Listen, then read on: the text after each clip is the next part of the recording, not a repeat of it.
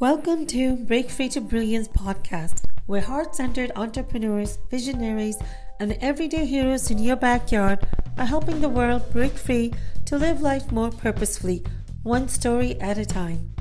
I am Seema Giri, your host, an award winning author, entrepreneur, and holistic lifestyle strategist. Today's show is sponsored by Uplift Media. For strategies on how to break free to your brilliance and get your free gift, 10 ways to live a dynamic life, visit seemagiri.com. Today our special guest is Amy Riley. She's an internationally renowned speaker, author, and consultant. Amy has over 2 decades of experience developing leaders at all levels. Welcome, Amy. Welcome to Break Free to Your Brilliance podcast. We're so happy to have you here. I'm delighted to be here. Thanks for having me, Seema. And that too, just before Thanksgiving Day. In the US here, we have a day called Thanksgiving where we share our gratitude and be grateful for everything that we have been blessed with. And I know just the day before can be so crazy. So I truly appreciate your time. Glad to be spending part of today with you. Great. So we're going to get started with a short grounding meditation, and then we'll get started with the interview. Okay, so if you can close your eyes, taking a few deep breaths at your pace. Breathe in all the way down to your belly and exhale it all out.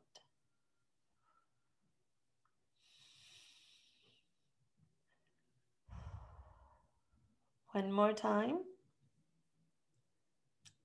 And now I would like you to bring your awareness to your heart. You might even want to put your hand over your heart and think of one happy moment that you had in the past and relive it like you're living it for the very first time. Make sure your feet is on the ground. Breathe into that and enjoy that moment as if you're living it for the first time.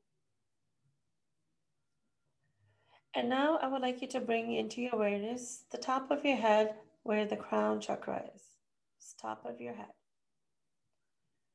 And think of a second happy moment and relive it for as if you're living it for the very first time. Just enjoy the bliss, the happiness, the peace, the excitement. Breathe into that.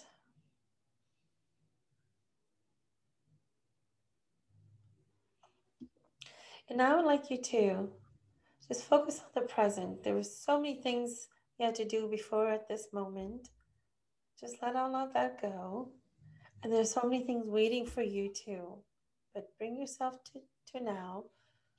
Let yourself know that you will get to all of those things in due time, but you're present now and here with us. And I do believe we all come together for a reason. So you being here today, there's something that you need to hear from us, from Amy. Maybe it may be not for yourself, but maybe for someone else.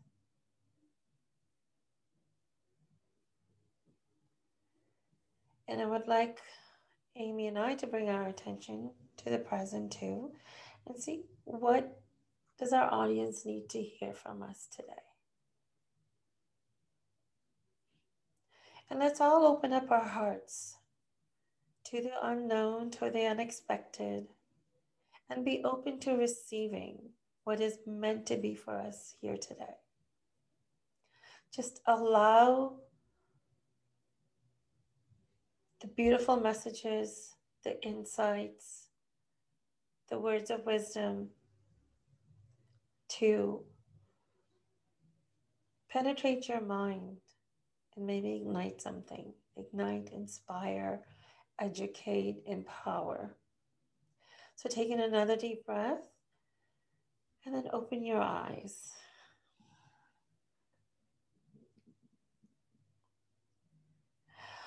Welcome once again, Amy. How was that meditation for you? Lovely. I was just thinking we should start more meetings, more conversations that way. I have some groups I'm a part of where we do this, and it's just so nice to ground ourselves, be in a place of gratitude and connection. That's so true. So, Amy, why don't you tell our audience a little bit more about you? Sure. I'm Amy Riley with The Courage of a Leader. I am a keynote speaker, author, leadership development consultant, and I'm about developing leaders at all levels so that they transform in here in order to be able to transform out there and create extraordinary results in our world. Amazing. Amy, what inspired you to start on this track of creating more leaders? Yeah, I've been an external consultant and coach for almost 20 years now. It's officially 19 years. And a few years back, this brand of The Courage of a Leader was born.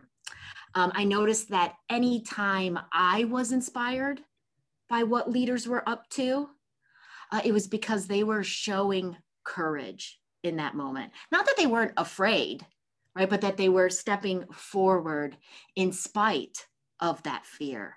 Mm-hmm. And I said, I want to share these stories.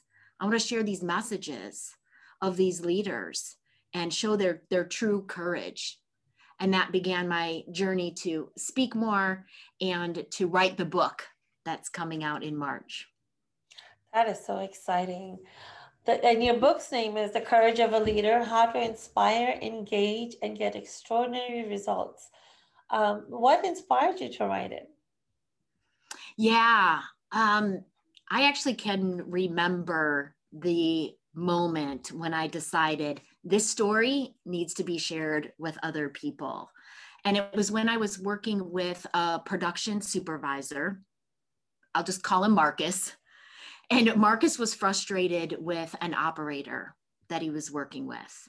Marcus felt like he had tried everything to get an operator to get on board with a new process they were trying to implement, right? He'd ask the operator what he wanted. He'd put the operator in charge of the area, tried explaining again and again and again what this was going to allow, what the benefits would be, and the operator kept reverting to his old ways.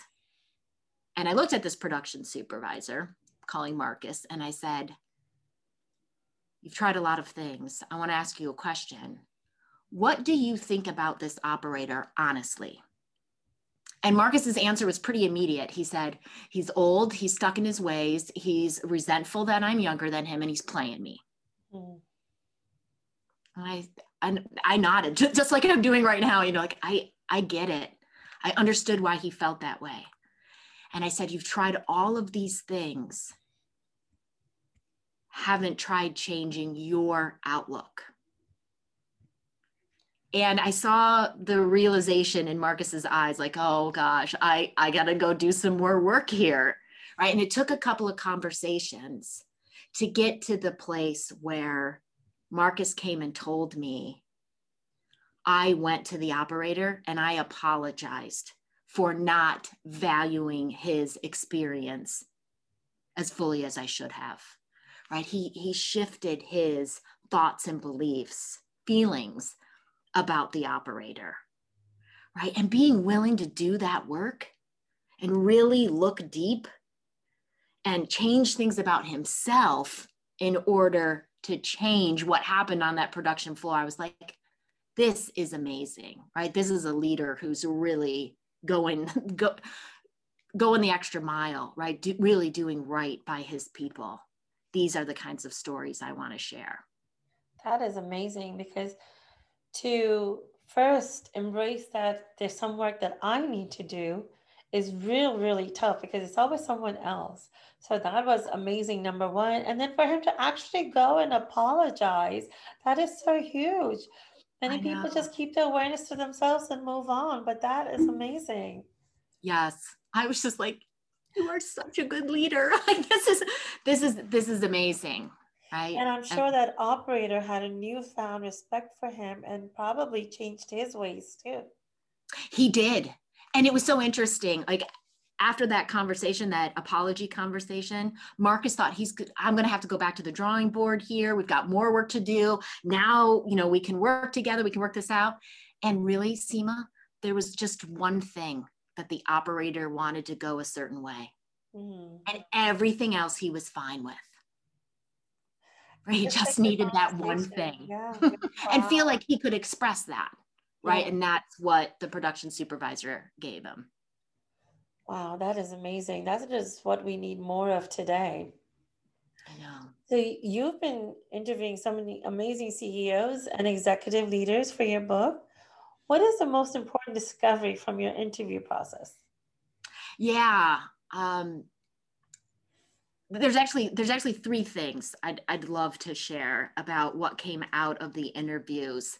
And yeah, I've interviewed it's close to 40 executives. I wanted to have more stories to add to the book. And one thing that came out was authentic leadership. With every executive that I interviewed, there was a clear leadership style, a clear theme that came through. I started writing it in the upper right-hand corner of the interview sheets, right? Leader as coach, thought leader, creates communities, innovative thinker, like everyone had one main theme for which they were known. And I thought that was amazing and a powerful message about authentic leadership. I also saw that everybody had what I call a leadership legacy, a bigger picture commitment that they were working towards.